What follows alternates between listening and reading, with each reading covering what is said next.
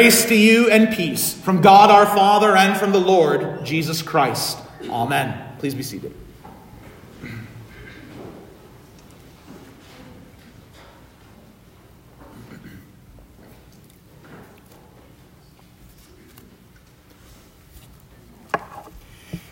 When I was a little boy, we'll say about 6 or 7 years old, I recall that there were moments where I would learn new words. Words that I did not fully understand what they meant. And so I would, in my thinking I was really smart, I would use these words to my mom or dad or my teacher. And then be told, Matt, you can't say that word. That word means something I didn't really know about. They're not the sort of words I'm going to give you examples of in the sermon this morning. I needed the fullness of that word to be revealed to me. And the season of Epiphany is the season of revealing, where God's glory is revealed in Jesus Christ. In this Jesus, the fullness of God, the glory of God, dwells in human flesh. That glory cannot always be seen. It is seen on the Mount of Transfiguration. As the glory of Jesus shines from his face, he is transfigured before Peter and James and John and Moses and Elijah appear with him. Then they see his glory. It is revealed. On this morning, we are going to reveal the fullness and glory and the depth of another word, a word we use all the time. And that is the word Lord. We've sung it already this morning. Lord, have mercy upon us. Christ, have mercy upon us. Lord, have mercy upon us. And to dig into the depths of this word, we're going to go back to Moses and our Old Testament reading from Exodus chapter 3, where Moses encounters and has revealed to him the glory of God in a burning bush that is not consumed, and a voice that speaks to him from that bush. And we see from the Lord God's encounter with Moses in that bush the depth and the richness of which the Lord God knows his people. He knows Moses by name. Before Moses has ever spoken with the Lord God himself, he is called by name out of the bush, Moses. Moses. Here I am. Do not come near. Take off your sandals from your feet, for the place on which you are standing is holy ground. Here in the bush, Moses is in the presence of God's glory. The whole area around it is holy. And from there, the voice says, I am the God of your father, the God of Abraham, the God of Isaac, and the God of Jacob. Moses hid his face, for he was afraid to look at God. I want you to notice how the Lord, who has already called Moses by name, speaks about his people Israel. The Lord said, I have surely seen the affliction of my people who are in Egypt, and have heard their cry because of their taskmasters. I know their sufferings, and I have come down to deliver them out of the hand of the Egyptians, to bring them up out of that land to a good and broad land. So here is the Lord God who knows Moses by name, who sees his people, hears his people, knows his people, comes down to his people, and brings his people out of their slavery into a good land. The depths of which the Lord God knows his children. He sees them, he hears them, he knows them, he comes down to them, and he delivers them. And so it is with the Lord, the God of Israel, that he sees, hears, knows, comes down and delivers his dear children. And that would be the theme for how the Lord God would deal with Israel all throughout their history, and how he deals with you and me, his new Israel. Oh, he hears you. He sees you. He even knows you. He comes down to you and delivers you out of your slavery and bondage to sin, death, and the devil, and he promises to bring you into a good land.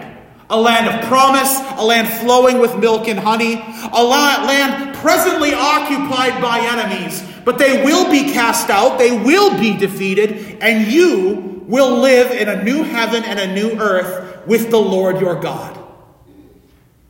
That is the depth of which the Lord knows and cares for you. But it goes even beyond that for Moses. Moses says, if you were to read the rest of Exodus 3, our reading stops at verse 14. You keep going on. Moses is an incredibly reluctant prophet. And so he immediately begins to question God. If I come to the people of Israel and say to them, the God of your fathers has sent me to you, and they ask me, what is his name? What shall I say to them? God said to Moses, I am who I am. And he said, say this to the people of Israel, I am has sent me to you. The God who knows his people has also seen fit that his people should know him. He reveals his name. I am who I am. I am has sent me to you. They will know the Lord your God, their God, who gives them his name and who also knows them in the way he comes down to deliver them out of their bondage. Now, this is kind of a different sort of name, and you've probably heard it before. Some people have translated out of the Hebrew as the word Yahweh, as the name of the Lord God. But as the Old Testament was passed down through the centuries, and even in the days of Jesus, when they would have read the Old Testament out of the Greek, the word that was used for God's name, I am who I am, was Lord. The Lord is the great I am. The Lord is the one who sees, hears, knows, comes down, and delivers his people. And the thing about that word Lord is that we can use it all the time and not fully grasp the depth behind it. Do you think Peter grasped its depth when he said, Lord, it is good that we are here on the Mount of Transfiguration? And indeed it was good that Peter and James and John were there on the mountain with their Lord Jesus and the voice of God and with Moses and Elijah. But Jesus did not come down just to shine in glory for a select group of people. No, he came down to do what he did for Israel when they were slaves in Egypt. He came down to deliver them. Jesus came down to deliver you and me from our bondage to sin and death by going to the cross and bearing all of our sin and shame on himself. This Jesus, the one who shines in glory on the top of the mountain, is the one who sees, hears, knows, comes down, and delivers his dear children. When you call upon him as Lord, That is what you can count on from your Lord Jesus. That is what is all packed into that little word that is on our lips week in and week out, in our prayers, in our hymns, in our conversation, when we confess that Jesus is Lord. Oh, it is that he is above things. He is master of all things, as that word Lord often means for us.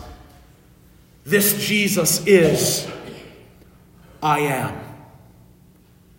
This Jesus is the one who knows you, and you know him. It is believed that the very first creed which the Christian church used, that we just said the Nicene Creed this morning, as we often do, or we use the Apostles' Creed, it's believed that the very first creed used among Christians, even in the time of the apostles, was to say, Jesus is Lord. St. Paul seems to indicate that in Romans chapter 10. He says, one confesses that Jesus is Lord and believes that God raised him from the dead, he will be saved. Or in 1 Corinthians 12, where he says, no one can say Jesus is Lord except by the Holy Spirit. It seems that it was common in the early church, amongst the first Christians, to say Jesus is Lord, with everything that comes with that word. And so, as Jesus comes and dwells among us today by his word, by his supper, we are here on the mountain, standing like Moses upon holy ground. Sure, the glory of Jesus is veiled by words spoken by a man or by bread and wine given from the altar. But nonetheless, the God who sees his people, hears his people, knows his people, has come down today to deliver you and me. This Jesus is Lord, and all that goes with it. You know, that is the beauty of words. They oftentimes carry with it a whole meaning that we don't stop to comprehend. It is enough for you, dear Christians, to just say, Jesus is Lord. And what him being Lord, being the great I am, means. And what you can expect from him day in and day out. In a world where the name of Jesus is continually mocked and ridiculed and slandered, let it not be so among us. Let us continue to confess and proclaim and call upon our Lord Jesus, for he knows us. And thanks be to God, we know him. Amen. The peace of God, which passes all understanding, keep your hearts and minds in Christ Jesus. Amen.